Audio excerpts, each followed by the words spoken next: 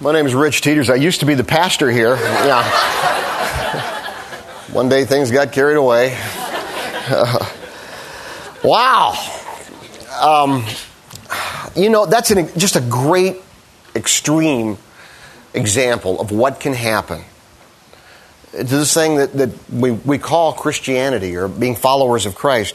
And it is extreme. Although, unfortunately, it's not too unusual in many places. And the truth is, are we trying to make fun? Well, maybe a little. But more importantly, are we trying to offend? Certainly not. But you know what? Somebody's got to bring some sanity to this thing. And there's not been a lot of that in the church in general. Okay? And I'm not saying I always have either. I'm not there yet, but in 30 years, I'm figuring out a few things. Because one of the questions I asked myself many years ago, and I still ask myself, is this what Jesus had in mind? Is this what Jesus had in mind? And I can pretty much assure you that what we've seen illustrated in a pretty extreme way is not what Jesus had in mind. And I can say that because I have the Bible to read. And I'm going to show you some of that in just a moment. My subtitle of this really is how Christianity got hijacked by Christians. And it really did.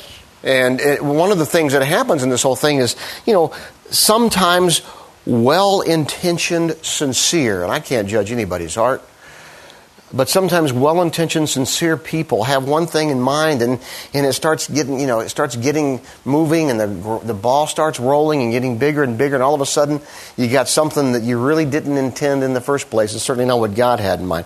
So here's what I want to do. Let me just first of all start, and I've changed a lot of this since I first taught this 2 years ago, but a little over 2 years ago. I've changed a lot of things because this message, whether I deliver it successfully or not, is still up for question. But this message really is quintessential Renaissance, who we are and what we're about. And that is not to create a culture, I'll explain that in a moment, but to bring Christ to our culture. Not trying to change and make you into some kind of what we used to call, where I went to school, little Billy Bibles. We're not looking to try to do that. We're trying to get you to see that Jesus is relevant.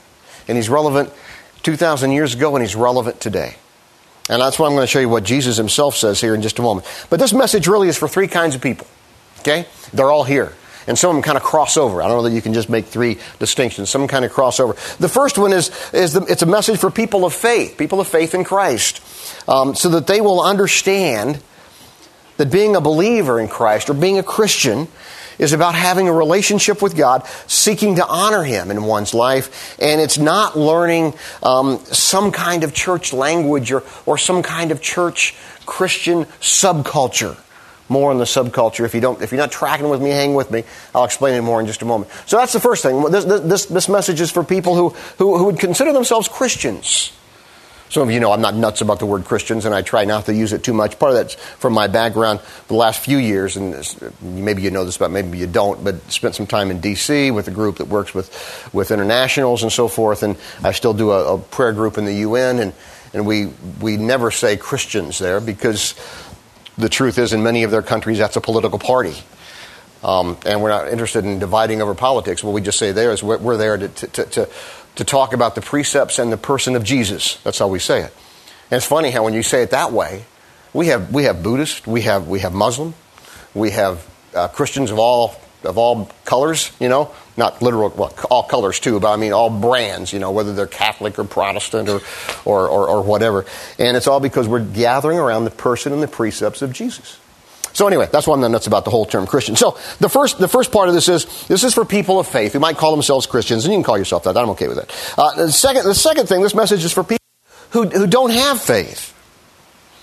And I want to talk to you because I don't want you being misled by the lack of authenticity among the many people who call themselves Christians or even followers of Christ, and who are more concerned about their actions and their associations and their politics than they are about the one thing that faith is supposed to affect, which is your heart. So it's for you, too. Those of you who are not necessarily people of faith. And then thirdly, this is for those people who don't know what the heck they are. I'm not sure where I am. I'm not sure where I am on this whole faith journey thing. Whenever you talk about that, Rich, I'm not sure that I'm even on that journey. And maybe I am, and maybe one day I am, and maybe one day I'm not. I'm not sure where I am on that. And this is for you, too. Because it's so that you will give consideration and understanding as to what trusting Christ really means and what it doesn't mean.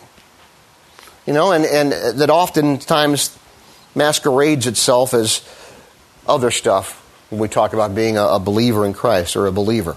So let's just get into that. And let me explain one more thing, just to make sure we all understand each other here. I talk about this Christian subculture. Some of you are probably, you know what a subculture is, and you know what that means. And what is that exactly? And I'll give you an illustration. We have here in our fair state a Jersey subculture. I know about that because I'm new. I'm only 5 years here. And some of you, and let me give you a couple examples of our subculture. And then I'll make the correlation. You ever hear this term? Well, let me explain it this way. In Alabama and Florida and California, the Carolinas, they have a thing. They call it the beach. Okay? We don't have that in Jersey, even though we're in the Atlantic Ocean. We call it, is it down the shore? Is that the way to say it? Down the shore. What the heck is that? You know? Down the shore. And you say that to other people, they're like, are you talking about the beach? I mean, really, I've had that happen. So our little old sub, we understand it. Now I say, we're going to the shore. Yesterday, I did a wedding on the shore yesterday. Okay? And it rained. That's another story. But anyway, brides, if you want to get married outside, there's always the possibility of rain. We need to understand that. Anyway, go ahead.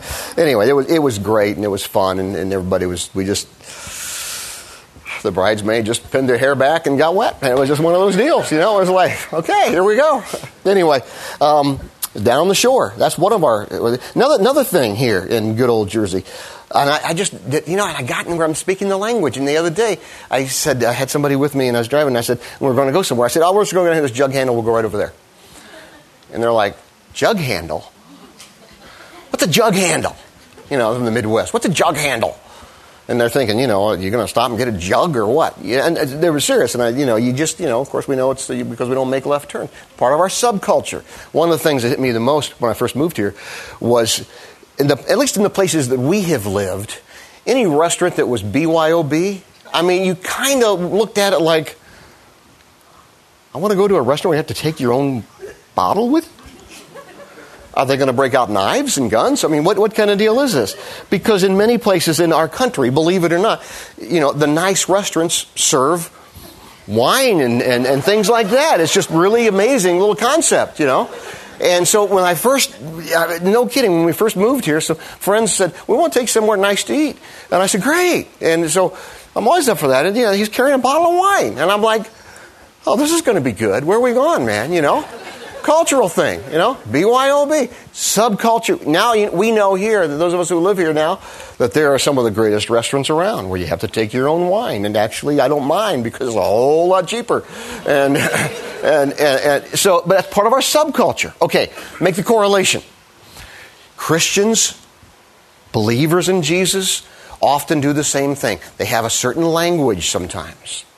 They have a certain way of acting. In some places, they even have a certain dress code. They may not say that, but a certain way of dressing. And some of you have come here to Renaissance Church for the first time, and you wear your church clothes, and then you get abused by the pastor when he says, "What the heck are you doing wearing a tie?" You know. And that's fine if you want to wear a tie, by the way. We don't care about that. But you understand my point here is that sometimes we create this thing. And we have our own forms of entertainment. And we have certain movies that are okay and certain movies that are not. Those who have bought into this whole thing of subculture. That's what I want to talk about.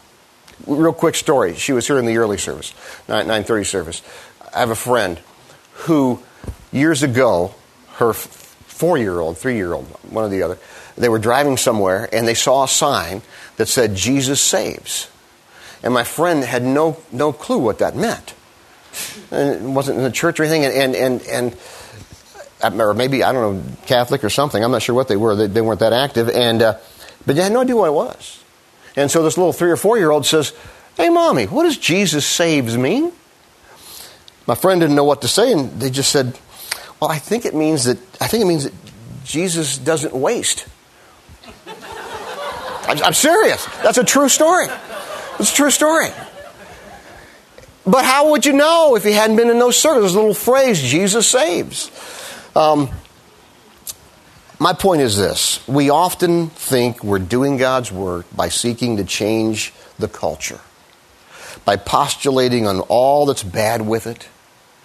Then we gradually create this new, not necessarily bad, but this new subculture with certain kinds of terminology, certain kinds of music, a certain prescribed kind of lifestyle, depending on which one, sometimes a particular party affiliation, and we end up totally missing the point.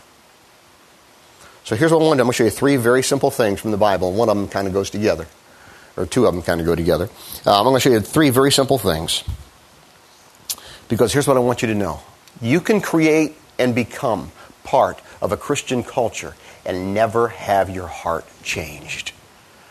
That's not what God had in mind. I know that. He didn't tell me that. I read it in the Bible. Okay? You can totally be a part of a Christian culture and never understand. I've seen this with people sometimes where they become part of that and they think that's what it is, and there's no relationship with God. So, three things, and this is what really a believer in Christ is supposed to be. Okay, or this is really what a church is supposed to be too. If you even want to take that further, because the church is made up of believers and people who are just sort of seeking and see if they're interested. So here we go. Three things: living as a lighthouse or being in a bunker, basically, is what we're talking about. All right? Three things, very simple things. And as I said, the first two kind of go together. The first one is seek to be a positive influence. This is what God had in mind. Seek to be a positive influence. So how do you know that's what Jesus had in mind? All right, I'll tell you why, because I'm going to show it to you. It's in Matthew chapter 5, and this is from what we traditionally call the Sermon on the Mount, which you're going to hear more about in the distant future.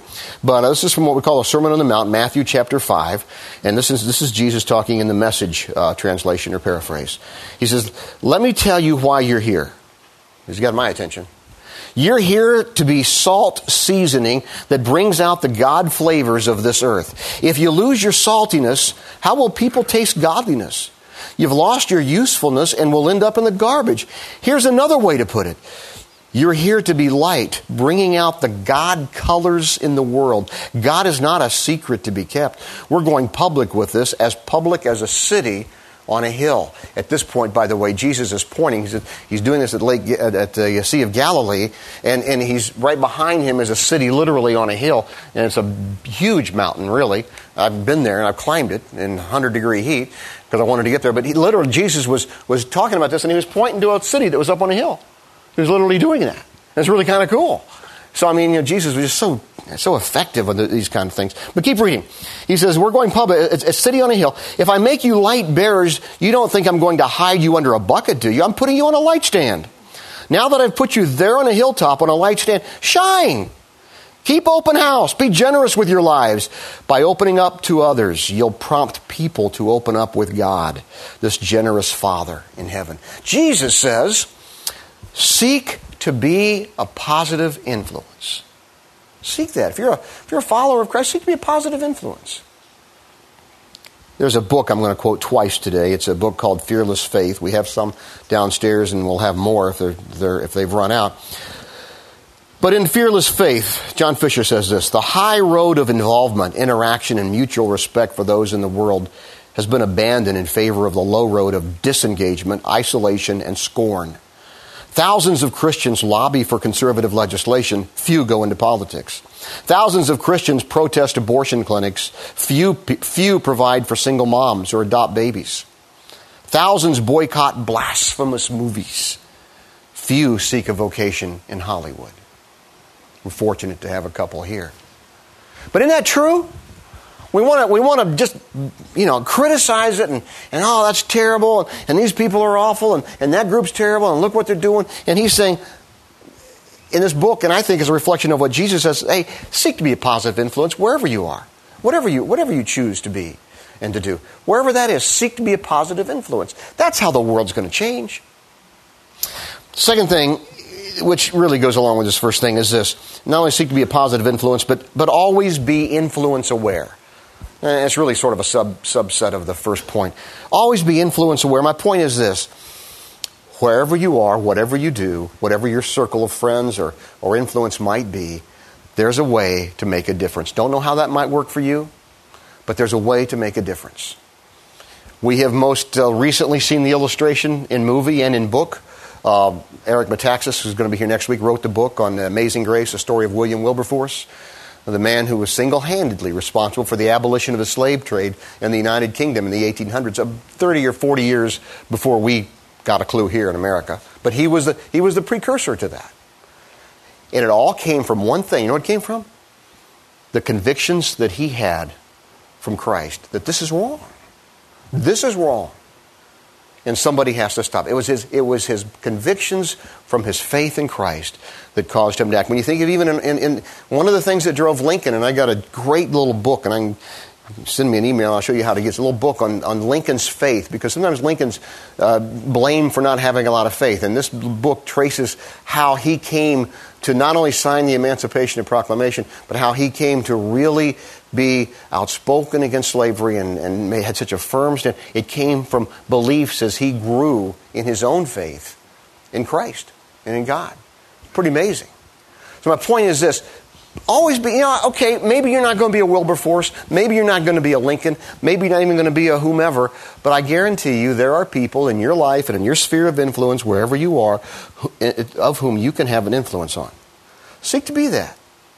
Now, how am I going to do that? Am I going to be one of those guys that goes around all the time spouting verses? Hey, got a verse for you, got a verse for you. Used to know people like that. Got away from them as soon as I could. I lived by, when I first came here, they asked me, when I was first talking about being, sort of being interviewed and interviewing them for the being pastor here, they said, are there any creeds that you live by? I said, I live by two things. I live by Matthew, which says, love the Lord God with all your heart, soul, and mind, and others as yourself. And I live by another saying from one of our church fathers, St. Francis, who said this, preach Christ at all times, use words when necessary. I just love that. I guess that's it all. Preach Christ at all times, use words when necessary. So when I talk about being an influence aware, you may not necessarily be one that's saying a lot. But it's how you live your life. It's how you treat people. And it's a great thought. Always be influence aware. Because whether you like it or not, you are influencing people.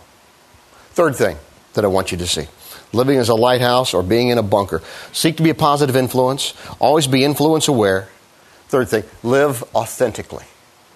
Live authentically. This is all about what being a follower of Christ really is. Be authentic. And that's the thing here. And so many times we get so hung up and we think we got to be this way or we got to be that way, and we think we got to have a certain language or not say certain things. And sometimes, let me just make a little confession here to some of you.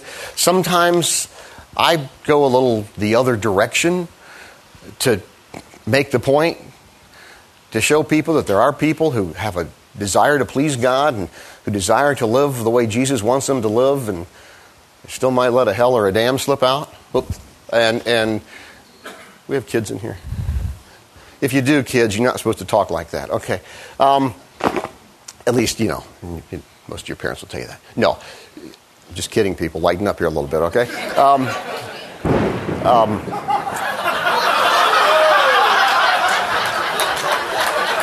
that okay? Did I just hear from God?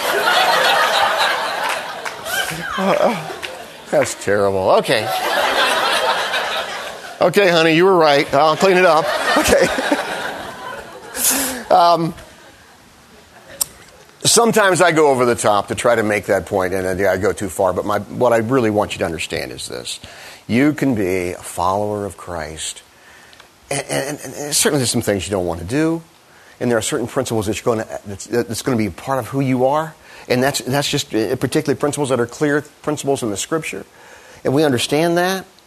But there's not a particular, be careful with that whole thing of just automatically subscribing to some kind of a subculture. Well, now I can only listen to Christian music. I can only talk this way. I can only do this. I can't do this. Be careful with that. Be careful that you can't explore and experience and things that we need to do. Let me show you this. A couple things real quick. I love this verse. Philippians chapter 2. Go out into the world uncorrupted, a breath of fresh air in this squalid and polluted society, and provide people with a glimpse of good living and of the living God. Carry the light-giving message into the night. Isn't that great? He's talking to believers. He says, don't be some cantankerous, hard to get along with, fist shaking in the air individual. Just live it. Let me show you one more quote from the Fisher book that I mentioned earlier. Instead of engaging our culture in a meaningful way, we Christians have often preferred a siege mentality, retreating to the safety of our Christian subculture. We're more comfortable fighting culture than we are being constructively involved in it. The more we Christians remove ourselves from the world, the worse the world gets in the absence of Christian influence. And the stronger the argument becomes to stay away from the world. If we were training our children to understand and critically examine the world's popular art, literature, music, and film, instead of limiting them to safe Christian versions of these things, we might have a different world waiting for us in the next generation. All I can say to that is hear. It's so true. Live authentically. And let me say something one more time to those of you who you're not sure who you are, what you are, in terms of whether you're a person of faith or seeking or somewhere in the middle or don't care or whatever. Ask questions. Explore. Be skeptical. Have some doubts. And don't let anybody give you any crap about it. Because God's big enough to handle that. And to have the view, I can't doubt this. Oh, yeah? Show me the guy that hasn't had a doubt or two, and I'll show you the guy that's had a couple lobotomies. Okay? No offense to those who have. Okay? Getting in trouble here as we go on, aren't I? Do whatever you do. Do whatever you do. Don't think that being a follower of Christ is about language or lingo or politics or fashion or some other subcultural kind of thing. Let me tell you what it is, all right? It's very simple. Just follow along. God does not give one whit about Christians creating some subculture where we all use Christian-y terms and sit around a campfire singing Kumbaya, I guess you know who wrote this, trying to abide to some cookie-cutter, mindless, heartless followership or religion. God doesn't give a whit about that. God does care about us believing in Him. He's all about relentlessly pursuing us as His children who often get lost on the roads of life. Even those of us who are longtime believers in Jesus. All society benefits from His involvement in our lives as He makes us better people, starting on the inside, eventually displaying itself on the outside. That's what God wants. That's why Jesus came. And that's why Jesus, when you think about Jesus' life, He went to the culture. He didn't say, clean yourself up and I'll come and be a part of what you are. He went to the nitty-gritty culture and said, I love you enough to die for you and then be raised again for you. Come on up, guys. The band's going to come up because they're going to sing a song. This is kind of my last point, really. They're going to sing a song that I think says it all, because it talks about the fact that wherever you are, that's where God's love is and can find you. And just listen closely to the words. Let me pray, and then Julie's and the band will sing. God, thank you so much for your phenomenal love for each of us, more than we can fathom, and that Jesus showed us that love by living, suffering, dying, and being raised again. We thank you for this time, God. We pray that we would just think and reflect and pray. We pray these things in Jesus' name. Amen.